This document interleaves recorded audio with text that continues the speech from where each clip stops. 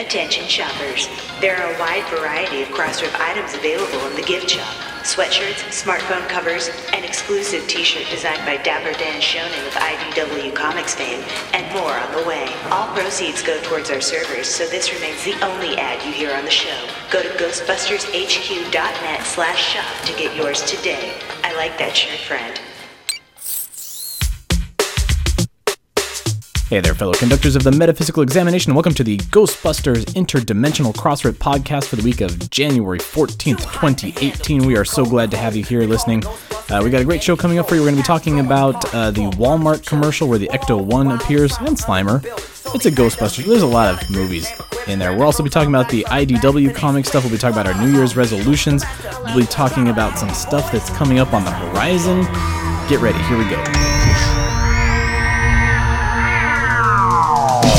Still Playing with Toys presents the Ghostbusters Interdimensional Crossrip, the biggest podcast since 1909. So great. News, interviews, and commentary on everything Ghostbusters. Are you the key master? Here are your hosts, Troy Benjamin and Chris Stewart. You know, it's just occurred to me we really haven't had a completely successful test of this equipment. Oh, we have fun. Woo! Should we talk Ghostbusters for the first time in 2019 in a year? First time in a year. Starting our 5th season. 502. Isn't that weird? Even closing out last year, I was like, God, we've been doing this for 5 years? 6 seasons what have I in a been movie. doing with my life? 6 seasons. That's what I'm shooting for. Hashtag 6 seasons in a movie. What did Community make it to? 4? We've already beat Community, haven't we? Nope. 5. 5. All right, so we're in Community. They struggled, and the 5th was the Yahoo one season. Oh, right. I never watched that one, but that's and maybe then why. by that point, Harmon was off and running on Rick and Morty. Right. Well, so we're gonna beat Community at least.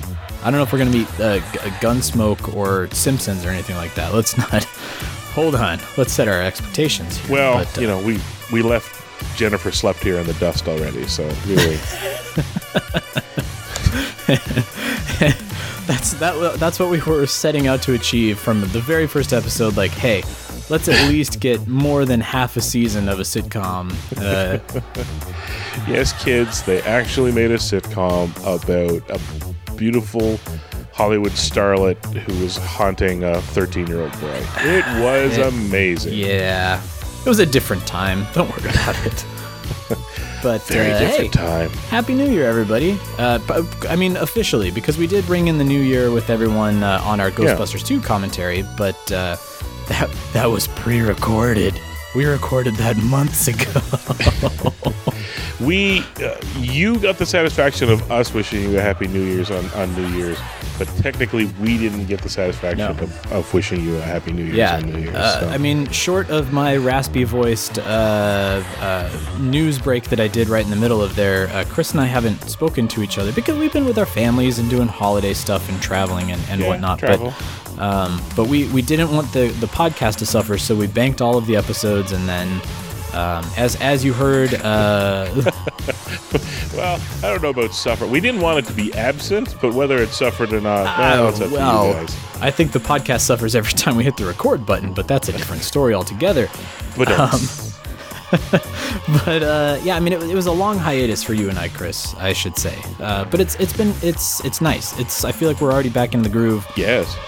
We did record 20 minutes that nobody will hear previous to this, but just like good old time. If we didn't need a break, like a little bit of rest from 2018, if nothing else, we need a little bit of a breather heading into 2019 because busy year. It's already busy. I mean, I look at our rundown here, and knowing that we've got FanFest on the horizon and whatever announcements and stuff will surround that, and just a whole bunch of stuff that's going to come up in 2019. So, yeah, I think it's actually good that you and I had a 3-week breather going into 2019 because I've got 2016 Spidey sense tingling here. I'm like, oh my God, here we go again.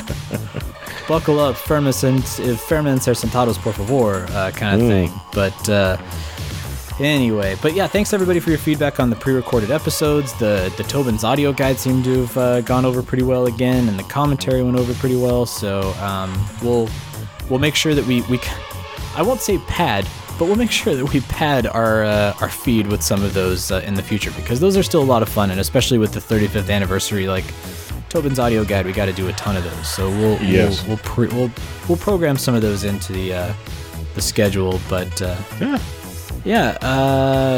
I mean, what about? Okay, I saw on Twitter, Chris, that you have some New Year's resolutions. What are some of your resolutions? Should we talk about that here at the top of the show, and then we can get into the news? It'll require talking because I may or may not remember what you're talking about. I think I recall.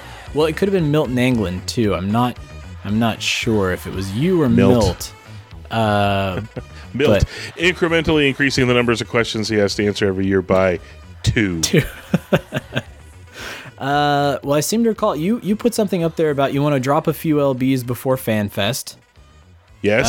Yes. And then that wasn't on Twitter. That was on Facebook, I believe. Oh, that was Facebook. I just sort of invited people. Yeah, because one of the best ways to kind of follow through on your resolutions is just sort of state them publicly, and then it makes it harder to walk them back. Yeah, have a gym buddy. Yeah, mine wasn't really that hard of a resolution, because this is something I've been. About 2 years ago, I hit the point where I couldn't pick up my son anymore, and I was like, "Buh." It wasn't necessarily like my size or anything like that. It's just age and and all that. But heck, I mean, it's there, so why not just dial it in a little bit more and make a little room for. I don't know, Ghostbuster beer. What the Miller Time, whatever you want to call it. Oh man! Somebody here, one of the local breweries. We got to arrange this. One of the local breweries has got to do something for FanFest. There's got to be some sort of a Ghostbuster. I'll talk to the LA Aleworks people. They'll jump on that in a heartbeat. What's a good one though for Ghostbusters craft beer? I mean, there's been Ectoplasm. Right? I mean, it's always usually citrusy. Everybody kind of ties into the Ecto Cooler vibe, I think. Yeah, but I think there's room to go a different way with it. What could it be? They don't really marshmallow, some sort of like a s'more, graham cracker and marshmallow or something. Maybe a bit of marshmallow and something, like an ale of some sort. That might not be too bad, I guess. Yeah, I don't know. Something. Heck, I'll just take a lager with a really clever name and on it. It's frankly fine. Yeah, take old cans of something and put a new Ghostbusters label on it, and we'll drink it. That's basically what it boils down to here. That's we'll leave that up to the brewmeister. We'll give it to somebody and say, hey, look, you got a bunch of nerds descending on Los Angeles. You want to do a small batch of something? What was it? Peach brandy or whatever? Is that what Venkman's swinging? Yeah, the peach brandy in the. That's got to be tracked down. Oh, we're going to be very messy drinkers. Everybody walking around the Sony lot with their tiny glass flask of peach brandy. That brown flask-shaped bottle of Georgian peach schnapps. Whiskey, brandy, whatever the heck it is. Oh my God! Call it fate. Call it luck, sir. I need to see your ID to let you in. Call it karma. I get it. You know the movie, but you can't come on the lot without an ID. You're not the boss of me. You don't know. I believe that we were destined to get thrown out of this dump, sir. We haven't even let you on the lot yet. Please. This reminds me of the time you tried to drink yourself to death. That would have worked if you hadn't stopped me. We're a very good cause here for sobriety. If anybody's listening, our apologies. Just stay sober. But anyway, I feel like that's my New Year's resolution. I feel over the holidays, my God, I had like 3 or 4 beers a day, but it was in the morning we would get up and we would have breakfast, and then we'd have lunch and we'd go out somewhere and we'd have a beer, and then we'd go skiing. And did you mention breakfast just to be complete about your schedule, or were we to infer that you started your day? Oh no, there were mimosas during. That just happens again. Sobriety. there's much to be said for it. Any drink you pour fruit into, it doesn't count. So that's fine. That's true. You're fine there. Anything you consume while doing any sort of athletic activity, that doesn't count. Yeah, see, there you go. So we've already canceled out 2 of the 4. We're in good shape. Yes, I'm not a heavy drinker myself, and the holidays, I think this holidays I probably had a bit more than I normally do. It wasn't to excess or anything like that, but there was a lot of really nice white wine going around. And I'm sorry. Happy 2019. I'm going to go to sleep now. I'm not a New Year, a wine. same story. Yeah, exactly. Oh, God, I think it's the rest of my life. Not a big wine aficionado. I like drier, sweeter white wines, and there was more of those available, so hooray! And off I went. I mean, I feel like Bill Murray was in our same company, too. Did you watch that Golden Globes presentation? I know I didn't watch the Golden Globes. I missed it, but apparently he was very louche. Bill Murray. So I haven't watched an award show in quite some time, and just happened to be on while I was with the family, and lo and behold, Bill Murray shows up. And yeah, he's got the rosy cheeks and the rosy nose, and he's holding this giant goblet of champagne, and he starts out his speech by going off prompter, as Bill Murray is wont to do. And he says, "There's 2 good things about this award ceremony." Holds up the goblet and he goes, "This," and then he goes into and the second thing is the comedy or musical Best Picture award, and here are the nominees. And very, very Bill Murray. Very Bill Murray. And then as his friend Peter Farrelly wins, he gets up and he's making a speech, and he's got all of his people from the film around him, and there's Bill off in the corner still drinking from his goblet. I know Bill listens to this podcast religiously. Obviously, come to L.A.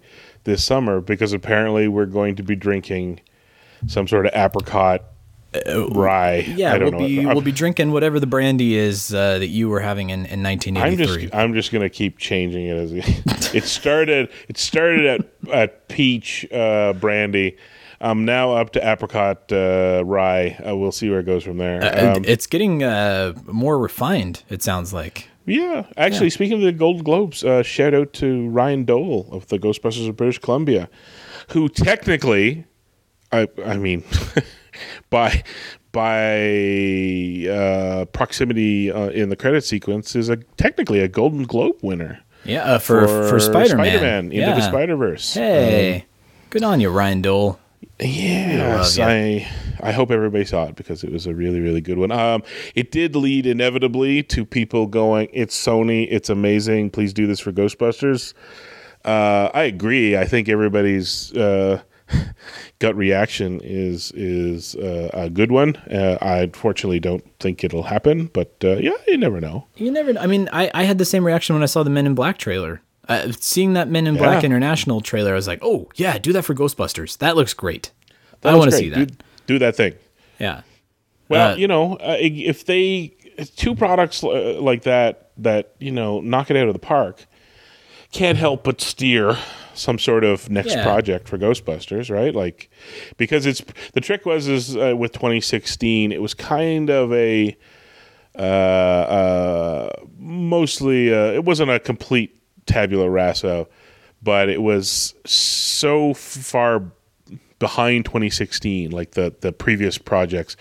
It was very hard to argue that what worked in 89 has to be done perfectly here, or 84, and it'll fly with 2016, and here we are. It'll be discussed how much worked and didn't work till the end of time.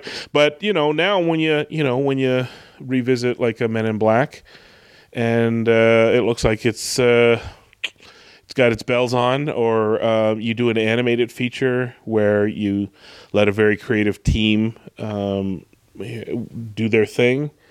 It's a lot easier then to point to a new creative team and say, kind of steer that way.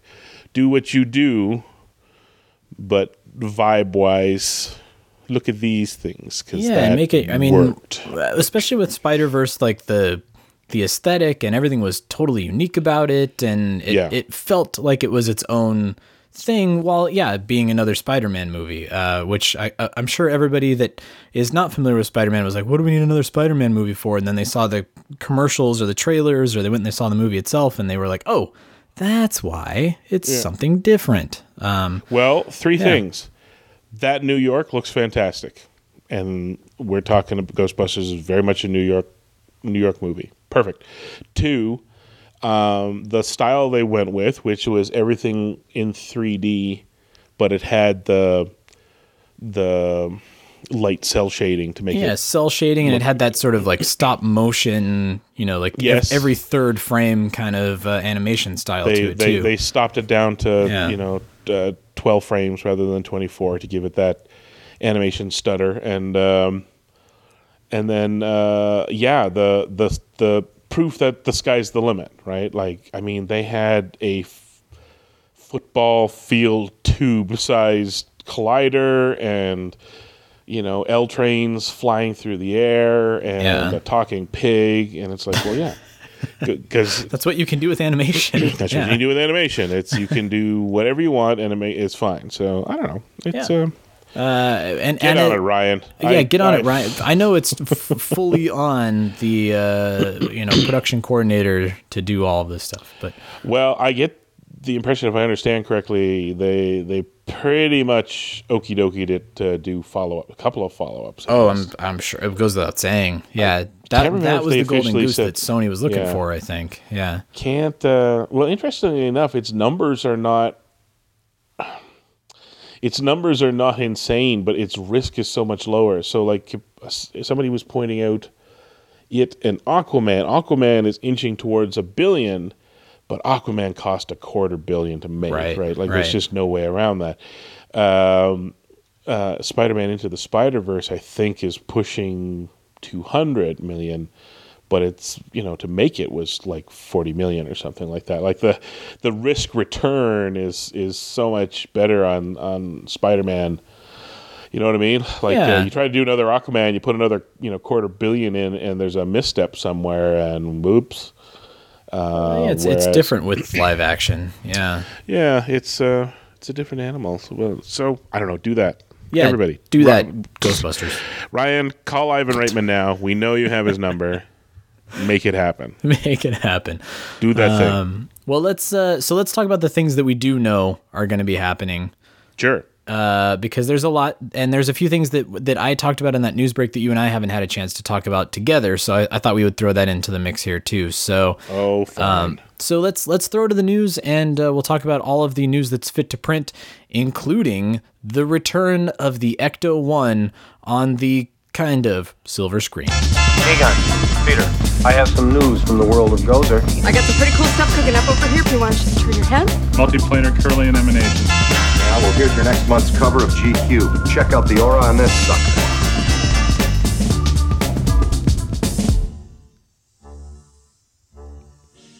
All right, yeah, I want to start with the Walmart commercial, Chris. Even though I know we didn't talk about the IDW comic, which we'll come back to, but I want to talk Walmart, which is something I never thought I would really say. I want to talk about Walmart.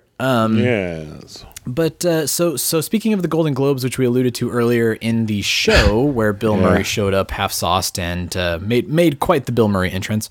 The Golden Globes debuted a Walmart commercial, actually several Walmart commercials, different iterations of the same commercial, which featured the Ecto-1 and Slimer, as well as the Batmobile and the Jurassic Park Ford Explorer, the Family Truckster from Vacation, Cinderella's Pumpkin Coach, all sorts of movie vehicles. The DeLorean, obviously, Kit, huge Kit. Bumblebee.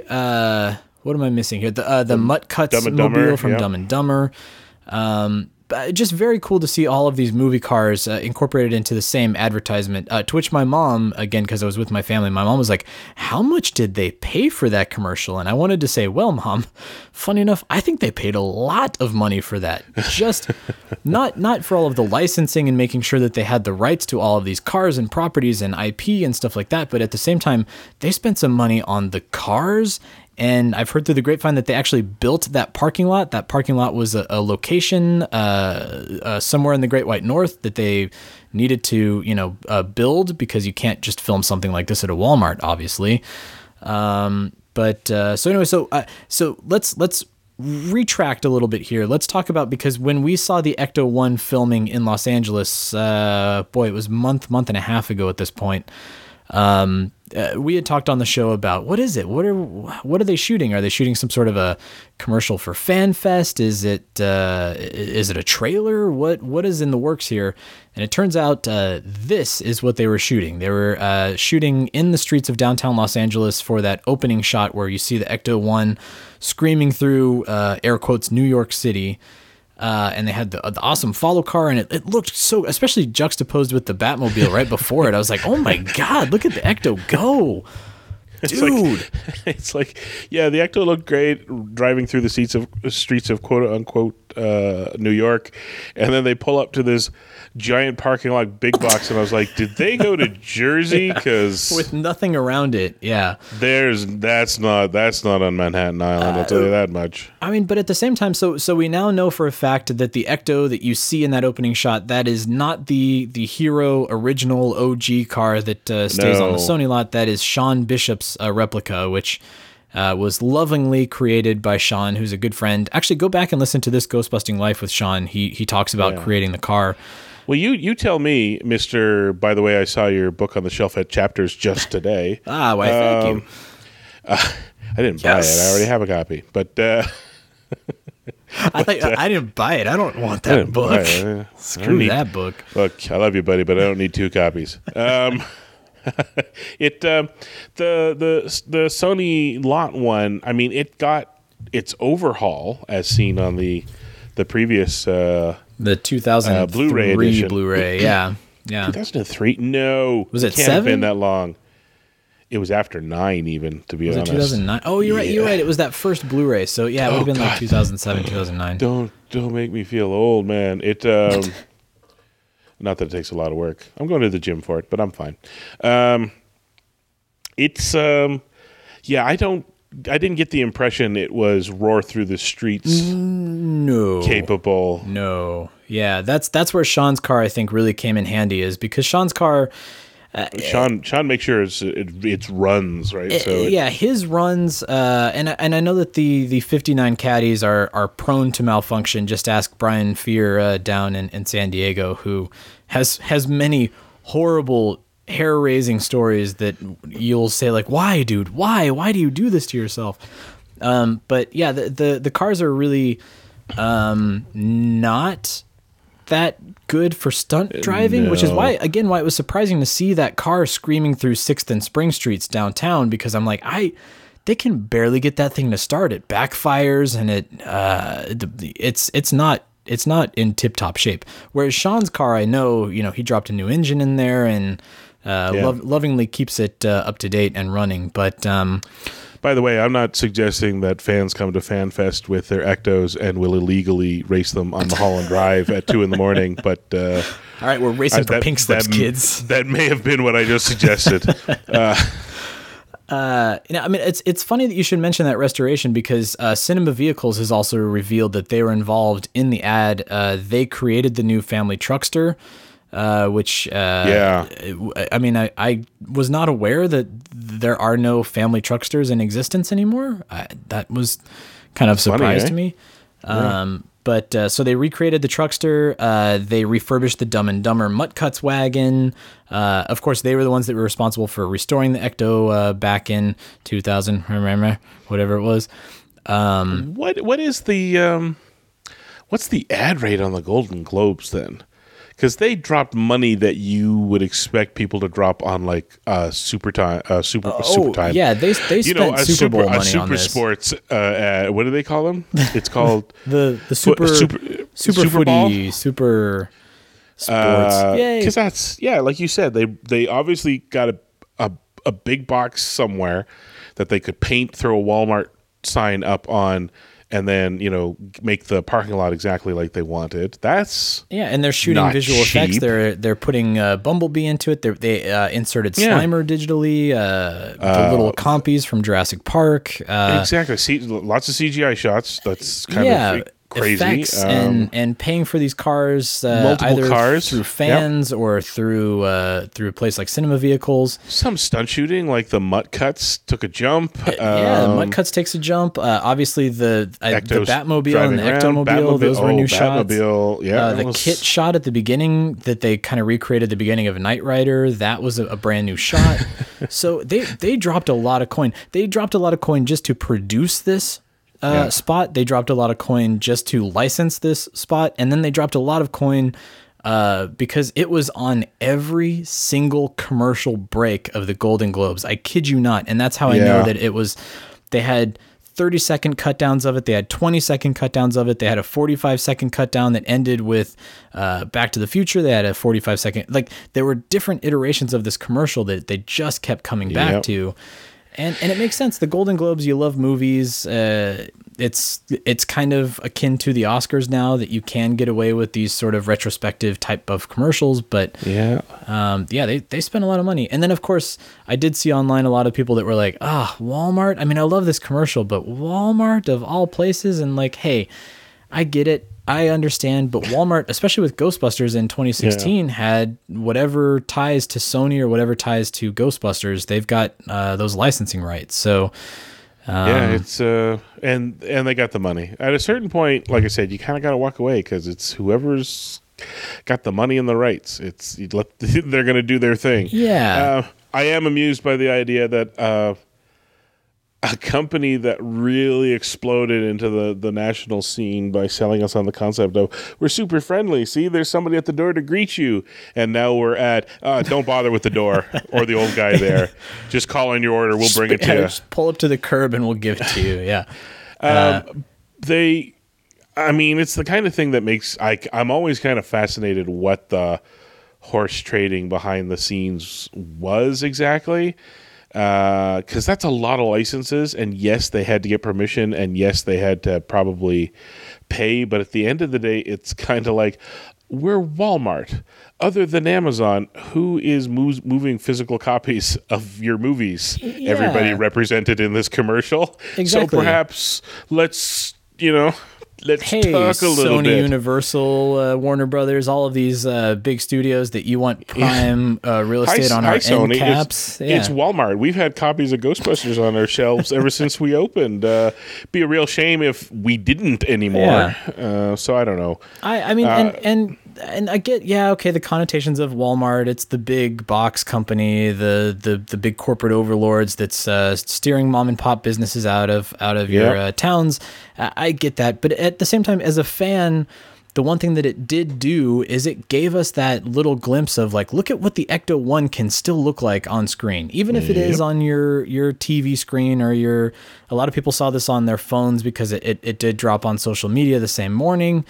Look, when you shoot that car with a good cinematic lens and with a dynamic camera move, like, oh man, it's so thrilling to see that car moving through the streets again. And I think that's part and parcel of what Sony was probably motivated. I mean, not just let's disregard all of the other movies that are in this commercial, but if you're Sony, you've got the 35th anniversary of Ghostbusters coming up. You want to get it back into the zeitgeist. Put it in a Walmart ad, put the Ecto-1 in an ad, and get all of these people going, whoa, dude, I remember that. I had that toy when I was a kid, or I remember seeing Ghostbusters on Saturday mornings, or just give him that little bit of a spark and make Walmart pay for it. Why not? Why not? I swear I would so love to have seen it. Like I was looking at that commercial going, who did they convince first? Like, who did they... Like, at some point, instead of paying through the nose for all the licenses, did they pay a good amount for one? And then walked over to the other studios and said, hello, Universal and Warner. Columbia Pictures is on board. Be a shame if our Golden Globe commercial only featured that studio. Talk to us. Come to the table. That makes. I mean, maybe Warner Brothers was on because the Batmobile and the Scooby Doo Mystery Machine and that's right. Yeah. What else is Warner that was in there? I'm trying to. Universal would have been Bumblebee and Jurassic Park. Paramount is Bumblebee. Universal is Jurassic Park and Kit. I don't know who Disney has... is the Cinderella coach. Yeah, and then they had New Line. Oh, that's Warner Brothers. Yeah, Dumb and Dumber would have been Warner Brothers. So maybe Warner Brothers was on board first, and then they went. I don't know. It could be a chicken and an egg kind of. It could be like Roger Rabbit, where it was like, "Hey, Disney, Warner Brothers is on board to let us use the Looney Tunes characters for Roger Rabbit. Are you game? Yeah. Oh yeah, sure, okay, whatever." Yeah, exactly. Like, how do those things come together? At a certain point, you have to think there's a tipping point. And again, look at Ready Player One. No Star Wars, no Ghostbusters. Oh, yeah. Star Wars not well referenced in the book. Ghostbusters, page 1. So yeah. Like, you just kind of wonder how these things happen. Well, I mean, it's people in suits making phone calls and sitting at tables, and something happens. And who gets veto power? Yeah, if it's a certain property like Star Wars, there's a lot of people that can say no up at the top. In addition to your Bob Igers and whatnot, but. All in all, it was a nice way to start off the year. It's the anniversary year. We were a week into it, and we had this national, high-profile, viral on the internet. Look at the Ecto screaming around. That's not a bad way to start things off, I don't think. And the inside of the Ecto, you got the CG Slimer, which it looks like they just took the same model from Answer the Call. Yes, well, somebody did ask about that. Like, why is the 2016 Slimer in the blah, blah, blah? It's like, well, because there's assets for the 2016 one. The VFX artist could take the polygons from the old movie or from the new movie, I'm sorry, and put it directly in there. Yeah. I mean, that Slimer looks pretty good anyways. And at the end of the day, the other Slimers were optical. There's no model of them. They were not going to pay to redo physical, and why pay money to do a digital of them when that guy's sitting right there? Just use that. Yeah, and you're already doing digital versions of Bumblebee and the dinosaurs and the DeLorean landing. That looks like that's digital until it gets to a certain point. Then starts, oh God, like you start peeling away the onion layers there. So I'm trying to think now. So for a motion picture company in Vancouver who worked on Answer the Call, they would have been one of a couple of houses that had the Slimer thing. So were the assets handed over to a different company, or did they just say, we have a 1 second shot of a backseat and throw him in? Or it could go either. I mean, on big films, you farm out certain shots to certain vendors. On this particular one, I'm sure Sony probably has the object file of Slimer. Yeah, the assets are somewhere. So maybe whoever was doing the VFX, they were like, here you go, here's the OBJ file, go for it. The OBJ file. The OBJ file. Yeah. Sure, that's cute. Anyway, it's true. But anyway, so I mean, it's a great commercial. Again, like you said, it was a great way to kick off 2019, knowing that it's the anniversary year. I thought that the Sci-Fi Weekend thing was a cool way to do it, and then I saw this commercial. I was like, oh, that's better. That's a better way. So check out the Walmart commercial. All of the versions are on Walmart's website and now on their Twitter feed and Facebook. So it's hard to not throw a stone and not to find all of the commercials. But and congrats to Sean Bishop. I would assume he got a little bit of pay for letting them borrow the car. Oh, surely. So he can maybe do some upgrades to good old Janine if he wants to. So that's good. Good for you, Sean. Good on you, buddy. I don't know if Sean listens, but I hope he does. But it keeps her in 10W30 and or 5W20 or whatever the hell fresh coat of wax and a new set of tires, new set of white wall tires, which are pretty expensive nowadays. I have no idea what I don't know how old is it now? 50 years old? Yeah, 59. Yeah.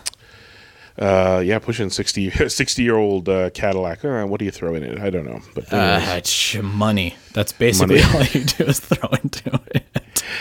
Yes, you throw money into a blender until it comes out a viscous goo, and then you put that in the oil. Pour it all over the car. Anyway, all right, so let's talk about the IDW stuff, because that's what I did the news break for, because I thought, oh, that can wait, and then it started to tax me. Much like Ebenezer Scrooge, I would fall asleep at night, and I'd be like, oh, you got to talk about the IDW thing on the show. It needs to be timely. So that's why we did the little news break. But IDW, it was good. Yeah, I think we could have waited, because it's not like the comic was coming out, tomorrow or anything like that. No, but at the same time, I know pre-orders are key, especially with comics and Diamond's ordering structure now. So I wanted to make sure that we get the word out. But again, we're going to talk about it here just to make sure that word of mouth continues. So for the 35th anniversary in April, IDW is going to be doing a series of 4 weekly one-shot comics. This is in addition to the Sanctum of Slime 2020 issue, which comes out soon, a couple weeks from now, as you're listening to this. But so they're doing 4 issues. One is, of course, the Prime Ghostbusters with an Atlantis themed story of some sort. Real Ghostbusters, Extreme Ghostbusters, Answer the Call Ghostbusters. Those are the other 3 that will be rounding things out. And they've got a lot of variant covers for those of you that are into collecting covers, with a lot of really key artists, which are really cool. So I kind of fumbled my way through the sleepy news break that we talked about, and I think I may have screwed up a few of the creative folks that are in it. So here's what came from this is from Comic Book Resources, where they talked about the announcement, and they said Eric Burnham, Dan Schoening, and Luis Antonio Delgado will handle the first issue, which is the Prime Ghostbusters one that I told you about. Then Kevin Scott, Marcello Ferreira, and Luis Delgado are doing the Real Ghostbusters issue. And then the Answer the Call Ghostbusters, it's a new creative team. It's not the people that handled the miniseries. It's Devin Grayson, S.L. Gallant, and of course Luis Delgado rounding things up. Man, Luis has got his hands full. He's doing all of these issues. So that's the creative team for the Answer the Call Ghostbusters. And then Extreme Ghostbusters is Jim Beard, Keith Dallas, and Tim Latte. Or Laddie, I guess I should say. If I recall correctly, was it Mr. Beard was on the pre-Schoening he was series, as was Keith. Wasn't Keith Dallas involved in? I think both of them might have been. Keith working on the early IDW Ghostbusters stuff. And the best part about this is Tom has been posting a whole lot of teases. Now, the other thing that Tom keeps, and I alluded to it in the news break, Tom keeps saying there's another big announcement coming that we're not quite going to get yet.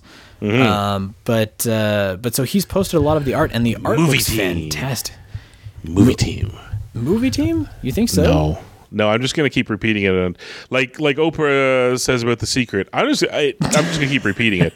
I know he's dropping little hints and it doesn't match, but if I keep saying I want an IDW one-shot with the movie team, I'll get it eventually. Yeah, put that out to the universe. I'm still holding out hope that we'll see like the Hellbent script or something adapted, or what was Ethan Cohen's called? Alive Again, Dead Again, Alive Again? Ghostbusters Alive Again, I want to say.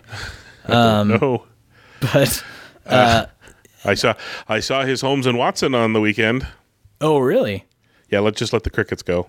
All right, what were we talking about? Anyway, so IDW, they've got a lot of cool stuff in store.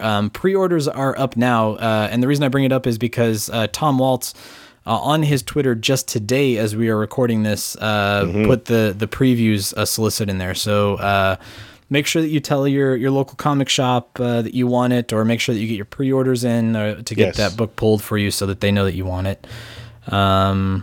So that was the IDW thing was the biggest thing that I think we missed while we were on our hiatus. That was them jumping to the head of the queue. Because even though we're not going to see the 4 weeklies until June, as you say, January, March, April, May. Yeah, so March, I thought they're April. Coming in April, but yeah, you're right. It is June, isn't it? So March, April, the orders got to be in if you want it. So gotta get it. I think they're just making sure that they got in before. I take it as a sign that they have some sense of what a big year it is all around, and want to make sure that they're the first signal in the noise that's coming. That's my thought. I feel like Oprah. I'm just going to repeat that until it's true. Now, I will say, I think that the bummer, at least me sort of reading into this now, so we get the Sanctum of Slime one-shot this month in January, and then there's going to be a couple of dark months, which is kind of a rarity now for Ghostbusters comic releases, at least. I mean, usually there's a trade paperback, or I know we have the Crossing Over trade, which is just now coming out, and so there are reprints that are on the horizon, but yeah, new releases, it's going to be a little quiet for a couple months, which is sad, but I at the same time I know that there's a lot coming, so that's okay. Yeah, I mean, they're basically taking their budget and timing and resources that would be spread out over that period, and it's all going to come out in a single month. So yeah, you can't blame them for that. I'm okay with that. And it's weekly. I mean, when's the last time that we had a Ghostbusters weekly comic? Never. No, it's never happened. It's always been either a monthly or a quarterly or an annual kind of thing. So. Yeah. So very cool. Keep watch for IDW. I'm sure more announcements are coming. Again, Tom is just really driving home that there's another big thing that he doesn't want to tell us about. So I think there's a safe bet we'll see the now that they wrapped the last couple of miniseries there. I'm betting we'll hear about I guess it's the fourth hardcover. Yeah, this would be the fourth hardcover. Yeah. There's been no word of it, but now that, I mean, it's only been about not 2 months, it's been maybe a month and a bit since we got that last issue there. So yeah, and you've got a lot now between Crossing Over 101, the Answer the Call mini. Yeah, there's enough in there, and an annual. There's enough that they could fill another hardcover, definitely. But so stay tuned on that for maybe just in time for FanFest. What a release that would be for FanFest. That would be fun. Get on that, Ryan Dole. Who has nothing to do with IDW. Make it happen. Or just everything is on Ryan's shoulders right now. So two quick news items here, and then we can talk about the Aaron Chilbert thing, which I think is fun. But yes. So Bill Murray stories, the documentary about people with their encounters of Bill Murray with the Old Line Productions folks for Ghost Heads fans, that is now out on Netflix. Check it out. I downloaded it off of the Netflix to watch on the airplane, and then realized what a foolish thing I was thinking, that I could actually watch a movie on an airplane with a 1-year-old. Yeah, so I still have yet to see it, which is very sad. I really want to see Bill Murray stories, but it's out there for everybody to see now on Netflix, which is good news. Your journey has only begun. Oh God, I'm sure. Your fall to the bottom is before you. You have yet to find yourself hiding in the bathroom to watch a half an hour of something on iTunes. Oh, you're to blame. When I need to get into that lavatory in the aft of the plane, it's you. But yeah, so all of a sudden, a man who has only showered in the last 30 years will suddenly demand that Daddy needs to take a bath. Don't want a stinky daddy, because Daddy in the bathtub can catch up on Doctor Who a little bit. You know what I mean? I just have 3 episodes to watch.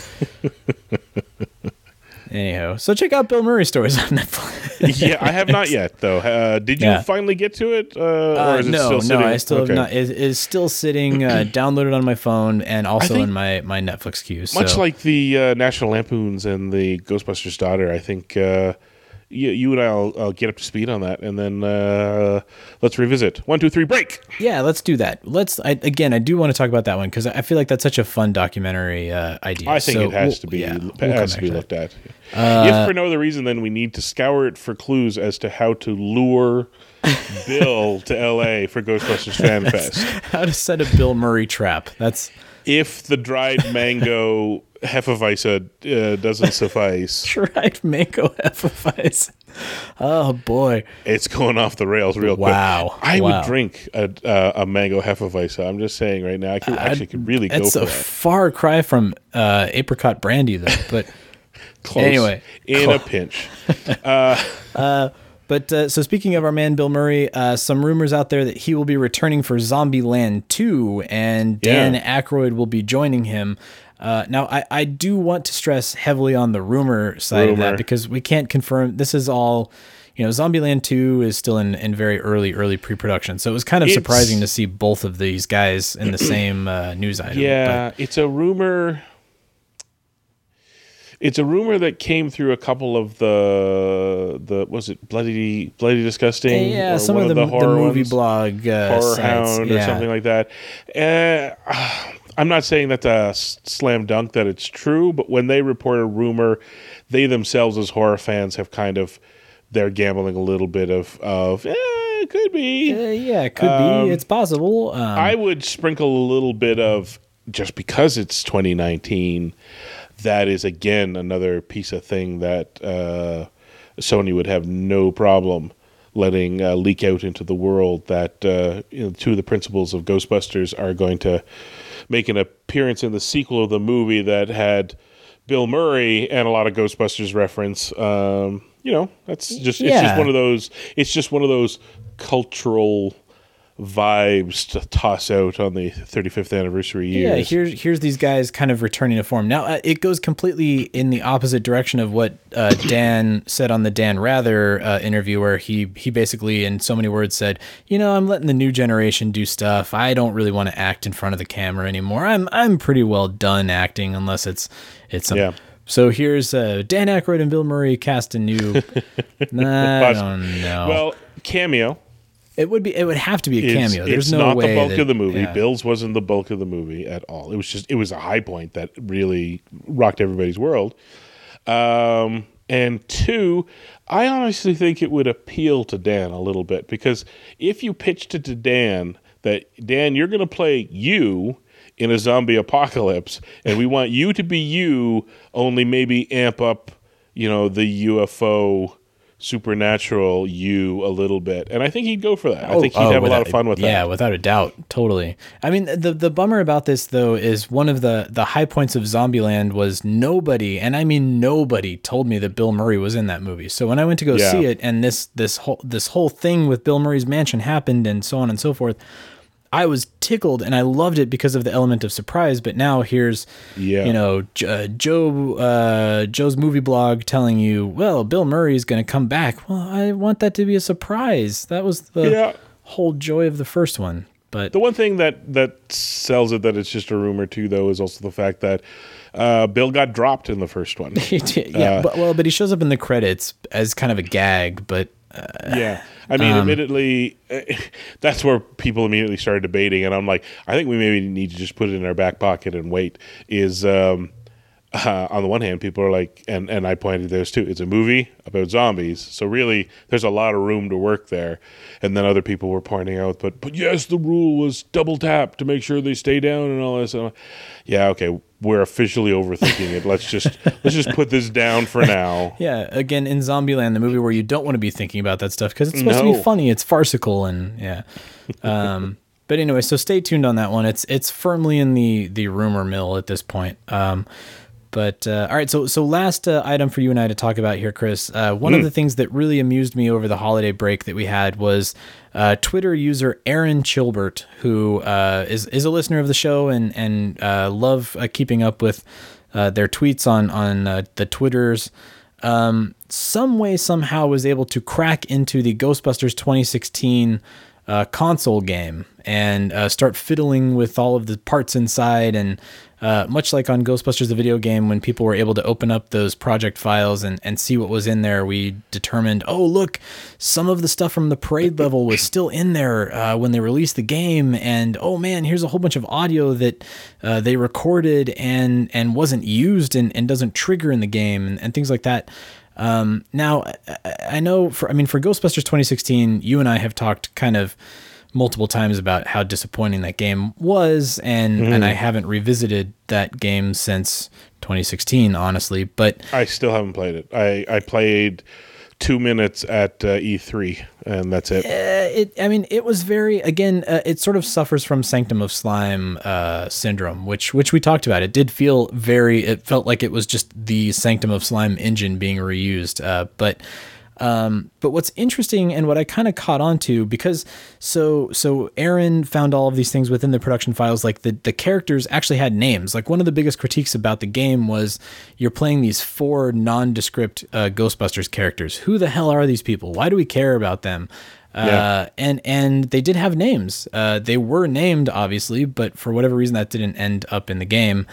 They also unlocked, they found there's a code for Papa John's skins, which I guess maybe Papa John's forgot to publicize that they had a tie-in with a big console video game. Well, not only that, but buried one layer down, there was Domino's suggestions that it was they were trying to negotiate with Domino's prior to that. Well, and that kind of leads me to believe that there were a lot of really last minute changes on this game, as I think there were on the movie too, because I think, was it one of our Italian listeners? Was it GB Max? Somebody pointed out that when you watch Ghostbusters Answer the Call in their country, the Papa John's boxes are actually another pizza chain. It's not Papa John's. It's like Pizza Hut or one of those places. We discussed that a little bit at the time, because that was kind of like Captain America's Notebook. That was just them looking for ways to make more money in different territories. Yeah, totally. So it's very interesting that this particular game, and I know that is one of the biggest issues with movie adaptation games, is that the time frame that you have to release them within is it's a very narrow window, and of course things are changing on the movie, and you have to adapt the game on your side, which is always a very difficult challenge as well. So I have reason to believe that this poor game fell prey to the same old trap that all movie tie-in games, God, going back to Home Alone on the NES or even E.T. on Atari, have fallen prey to, where it's just, God, there's no time for the developers to put these games together, and then of course everybody wants to change stuff because the movie has changed. So I get that sense from this game as well. Although the good news is, it seems like Aaron Chilbert is really enjoying tinkering around with this game, which is great. Yeah, well, I'm glad that there's gold to be mined from that game, because there was talk about it coming down off of Steam soon. Much like the Ghostbusters, the video game, is not currently available on it. If you buy it, you get to keep it. That's right. So I was like, I should go buy it. So I have a copy. They want $70 for it on Steam. No. They want console prices. I'm like, I'm going to walk away now. Yeah, no. Wait till you're abandonware. I was going to say that's a $5 or $7 purchase, really. I mean, fair is fair. If they want it like $20, or even if they went, look, we're a license and it's off a console, $30, I might go 30, or if there's a sale, I'll grab you cheaper, whatever. But no, even at Steam sale, no. Yeah, that's no can do. No. Especially for a game that doesn't have a whole lot of replay value. And admittedly, seeing all of these posts on social media, I was like, I may pop that game in and play again. And obviously, I have not since that time. So, if I assume I have time and money to play a game, and it's a toss-up between Answer the Call for $70 and maybe picking up, I don't know, Fallout 76 or something, I'll Ghostbusters is not making the consideration list. Like, heck, if you want to put it that way, there's a pile of games I am years behind on that I would like to. I never finished Red Dead Redemption, let alone 2. Oh, yeah, the second one. I mean, I'm still on. I'm on the second Tomb Raider game, and I just for Christmas got Rise of the Tomb Raider. I'm like, great. I haven't even pulled the other one out of the cellophane yet, so haven't finished the Crackdown series. Haven't finished the Mass Effect series. Haven't started the Assassin's Creed series. It's like, no, more time to be spent elsewhere. And I also I'm just barely on the cusp of hitting level 20 on Ghostbusters World, so I'll focus my efforts there. Small aside, did you play any of the Christmas stuff? I did, and I love I don't want the Christmas skin to go away, to be completely honest. I just want it to be around all the time. I was a little disappointed that the system will not keep track. Like when we catch the bellhop or Slimer or whatever with the Christmas skin, it just all goes away. But there are a few, like the Managishi, you get where his antlers stay when he's in the containment unit. But yeah. I mean, I don't know. Maybe it's the Colorado kid in me, but I just love walking around the map and it's snowing. That's the only thing that I just absolutely adore and want to continue. That's so sweet. I mean, those little touches, when you're playing the game in the early evening hours and there's that kind of like sunset hue to everything. I love those little nuances that they put into the game. But yeah, and I love the splash screen at the very start, the holiday themed splash screen as the game is loading. That's a lot of fun too. But, yes. Oh, and the snow on the portals. Again, it comes down to me just loving snow, I guess. I think so. Snowy person. But so where's everybody else at on Ghostbusters World? I've seen people that say that they're on like level 25 or 30, and they've kind of hit the level cap, which I'm wondering if there is a level cap. But I think I'm at 14 or something like 14? that. I kind of didn't get a lot of time in over the holidays, to be honest. But call in, chime in. Where are you guys at in your Ghostbusters World careers? We want to hear from you. Yeah, and level up before Ghostbusters Fan Fest. We're gonna play. We're gonna drink a whole bunch of peppermint schnapps. I don't even know what it is that we're drinking anymore. And then.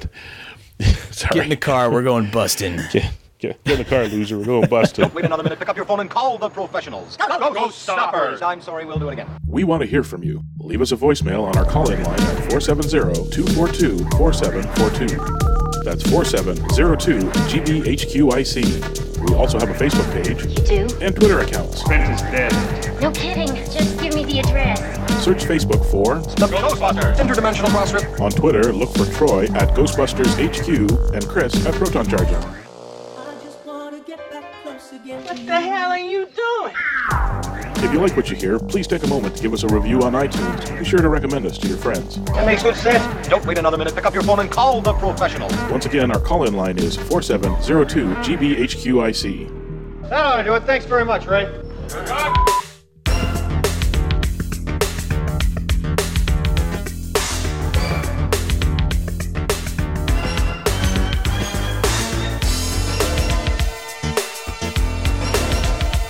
All right, Chris, here we are into the final thoughts, the first one of 2019, the first one in, 4 weeks now, 5 weeks that you've got some final thoughts room here. But you think I would have had time to think of one? Well, let me just hop on really quick before you jump in your final thoughts, and let me forewarn everybody. If you want a Crossrip T-shirt, you alluded to this in your Home Shopping Network episode, but our Blues Brothers T-shirt, which was designed by Dapper Dan Schoening himself, is going into the vault, never to be seen again, this spring. So if you want to get one of those T-shirts, now is the time, because in May, we are vaulting that particular shirt, and we are going to be releasing a new shirt, curiously just in time for FanFest. Think about that. It'll be that Dazed and Confused with Matthew McConaughey leaning out of the car. But it'll be our heads, and it'll say just what we just had, which is "Get in the car, loser. We're going busting." Yeah, get in the car, loser. We're going busting. But don't delay if you want that T-shirt. It won't really say that. I just made that. No, I know. Although that is a really good shirt idea. But I'm sure Jason of Ghostbusters News already has that shirt. That every time I come up with a good shirt idea, I go to Ghostbusters News. I'm like, damn it, Jason already has that on his. That's right. Anyway, if you want that shirt, go pick it up. It's on our GhostbustersHQ.net/shop link, and we have multiple sizes, multiple colors. But pick that up, because if you want the Blues Brothers inspired shirt, that's going away. I'm sorry to say. Sorry, Dan. I probably should have told you about this before it went on the air too. Dan, we're going to vault your shirt because we want it to be a collector's item. We want it to be coveted and prized, like the art that it is. It's vault. We'll bring it back in 10 years. Yeah, we'll bring it back when we broach our Gunsmoke anniversary here. But so anyway, sorry to step on your final thoughts. What you got? It was lovely of you to clear out some space so I could think of one, and then I joined in your conversation, and I haven't really thought of it. And poof, it's gone. There's no final thoughts. I mean, it's a fresh start, so there's not. The only thing to think about right here is what's coming. Is what it comes down to, and frankly, we're going to discuss that pretty much nonstop. Podcast bet. So this is the first record of the year, 2 weeks into January. I think by next week it's just going to start rolling. It's going to start rolling. Yeah, I mean, it's inevitable. My final thought is actually there. Let's discuss this as a final thought, which is we are 6 months away, as in by a couple of days. We are literally 6 months away, specifically 6 months away. Yeah, I'm trying to think of other synonyms for literally and specifically. We are accurately 6 months away. Precisely 6 months away from the Ghostbusters Fan Fest in June. And we discussed this before. They announced the Fan Fest, what was it? August? October last year, something like that. Or was it for Ghostbusters Day? It might have been Ghostbusters Day. That's right. It was. So we're 6 months in. All through the last 6 months, people are like, yes, but what's it going to be? I need to know, why are they taking so long? And we discussed that. It takes time to work these things out. We've seen conventions. You can't do this like a convention where a convention goes, and Jason Momoa will be there. And we're saying that because we're talking to him right now. And then, a month before they go, Jason Momoa won't talk to us anymore and will not be able to attend. He is filming Aquaman 5 because they've made 4 sequels back to back to back to back. And you can't do that. That's kind of the abusive stuff that big conventions can get away with. This is, as we've discussed before, laser precise. This is not even Star Wars Celebration where they're looking at 10,000 plus fans. This is a laser precise amount that they're going to let onto the Sony lot, not a convention center. They're coming into the Sony lot, which means the spreadsheet and the numbers are making it all work are going to be challenging, is our guess. And they can't just throw crap out there. That said, we are now at the point where yes, they're going to start any time now letting us know what's. I don't even think it'll be the full thing. Oh no, just the highlights or the headliners or maybe even just some small details about some day. Shape. Yeah, some shape of what's going to happen over the 2 days, sort of thing. And this will be the thing that'll. So this is my final thought, which is, and we talked about this before. What are you looking to get out of an event like this? Because I get the impression from a lot of people I talk to who have no reservations about it. They're in because it's going to be 1,000 like-minded individuals. The opportunity to see these people somewhere in real life rather than online, incredibly low. So even if it's just a 2-day party with 1,000 people in costume, that's a fun 2 days, and that's at a minimum, right? We know there's going to be more stuff. What I'm curious about is what stuff they start offering up and how much a certain contingent of people will start about it. Because frankly, well, I'm always suspicious that people that are free with their probably weren't really that close to coming anyways. Yeah, I mean, it's going to be a big commitment. I mean, not just monetarily in time, but, you're... Well, I guess monetarily and time are the biggest commitments, to be completely honest. Like, how much money are you willing to spend? How much time are you willing to spend? No harm, no foul. If somebody, can't take the time off, because, most people are going to have to, I think we worked it out, going to have to take a Friday off or something like that, because is it a Friday, Saturday, or Saturday, Sunday? I think it's just Saturday, Sunday, right? Right, so there's a Friday, maybe a Monday. Maybe that's what's going to be announced, is what days are there programming? I don't even know at this point. Yeah. Well, it was 8 and 9. I just can't remember what days of the week 8 and 9 I believe it's Saturday, Sunday, yeah. But it has to be because the lot operates on a Friday. You can't shut the whole lot down on a Friday. So, yeah, it's got to be Saturday, Sunday. Yeah. But that means people have to book off most likely 2 days. There'll be people that'll do a late flight and a hard Monday morning at the office, but I think a lot of people will also go, maybe I'll just stick around. Yeah. Give yourself some breathing room. I don't know. No harm, no foul if you can't do that. I think that's the thing that I'm kind of cringing at the most is the people that kind of griped about the invite to the 2016 movie, which was somehow it was unfair that they could not get off work and go fly to the thing. It's like, yeah, well, that's sad, but that's sometimes how life there's goes, also, right? Like, the realities of life, unfortunately. That's what it comes down to. And it's not, I don't know, I think a lot of people took it personally too, and that's... so, I mean, it's kind of funny, like, all of this, the drama and the feelings that are going to be hurt and things like that we know is inevitable. We know that that's going to be happening. The one thing I'm thinking about is, like, I wonder if they're going to open the sets for the Goldbergs that we can walk through, because it's all 80s themed. Like, we could have our party in whatever that set is that they use for the mall, which would be a lot of fun. Oh, man. Or at least prom-style photos there. Yeah, totally. Because I know that the Goldbergs obviously shoots on the lot. Those are the kind of things that I'm thinking about. Like, where are they going to let us just traipse through the lot? What are we going to have roam over that they're going to be okay with? I don't know. I think if I had to laser in this rambling final thought a bit, I think it comes down to that this is the 35th anniversary of Ghostbusters. And that's supposed to be a celebration for us fans.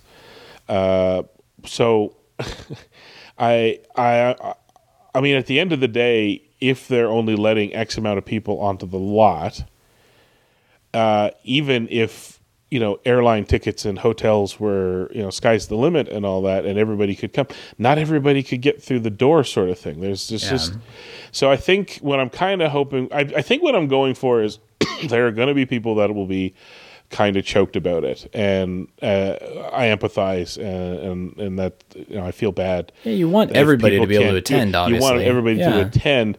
I think, though, I want to focus more on who's going and getting to see. This is something you and I talked about. Is that when we were invited to come down for the premiere, we had the awesome and unique opportunity to hang out on the red carpet rather than with the fans in the red carpet bleachers.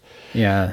At the end of the day, you and I got a unique experience, and conversely, they all had a unique experience that we didn't get because we didn't get to spend the afternoon hanging out and schmoozing. I know we got to the fan party and everybody had already left or was taking a nap, and all the pizza had been eaten. And there wasn't even a pizza left. And the people in the bleachers, because of where they were and everybody dressed up and all that, they all got to see every star. You and I caught who we could wave down and all that. We were on the stop and talk of the red carpet, which again, don't get us wrong, we're not complaining about this because that was pretty freaking awesome.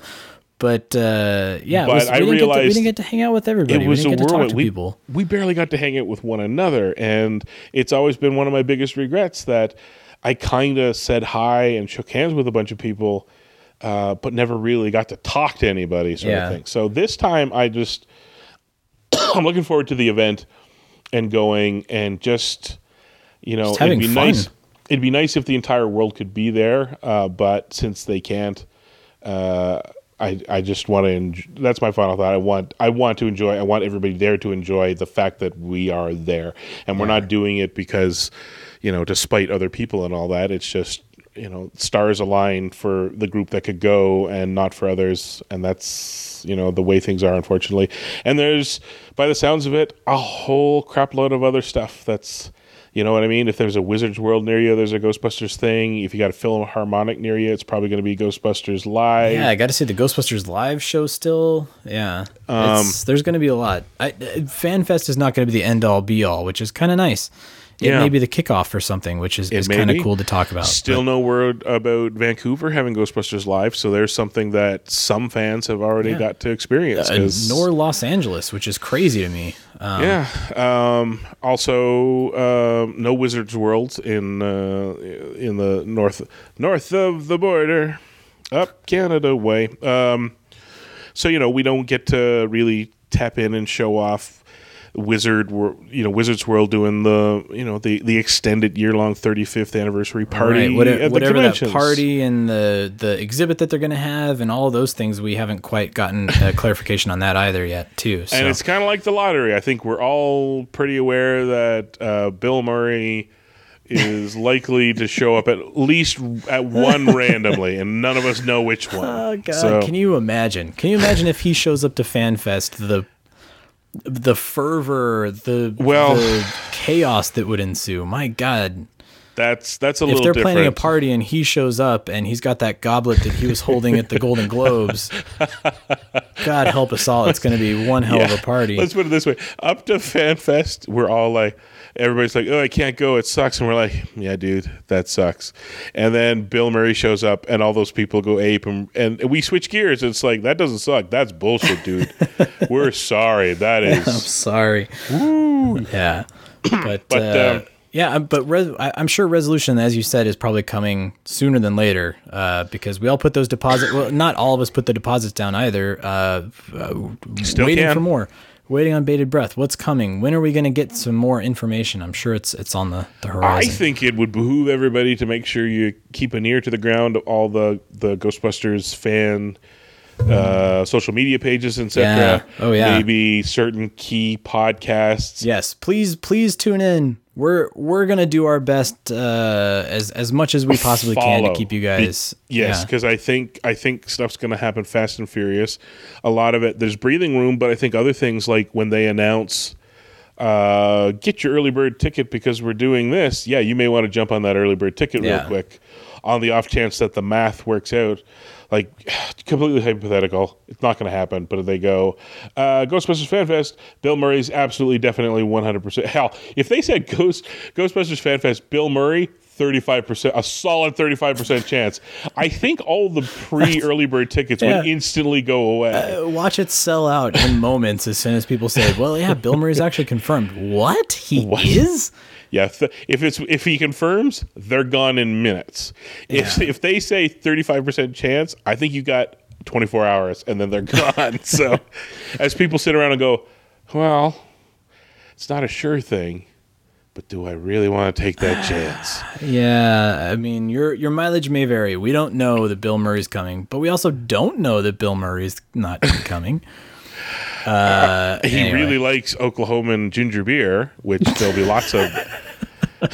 I'm inventing drinks now. It's really what it's coming down to. Oh, that's when we know it's time to call it a night. But, all right, everybody. Well, thanks for joining us here for our first episode in the 2019 season. I mean, our first proper episode, I guess I should say. But of year 5. What the heck are we doing? God help us. Thanks for joining us as always. Reach out to us, of course. Hit us up on Twitter and Instagram and Facebooks and interact with the show. We love when you guys comment, and we'll be sure to mention all of those comments and questions and stuff here on the show as the year progresses. But until then, until next week, everybody, we'll see you all on the other side. Who you gonna call? Thanks for joining the Ghostbusters Interdimensional Crossrip. Visit us at protoncharging.com, ghostbustershq.net, and stillplayingwithtoys.net. That used to be one of my 2 favorite shows. Anything you're doing is bad. I just want to let you know that. We'd like to get a sample of your brain tissue. Next week, though, hairless pets. Weird.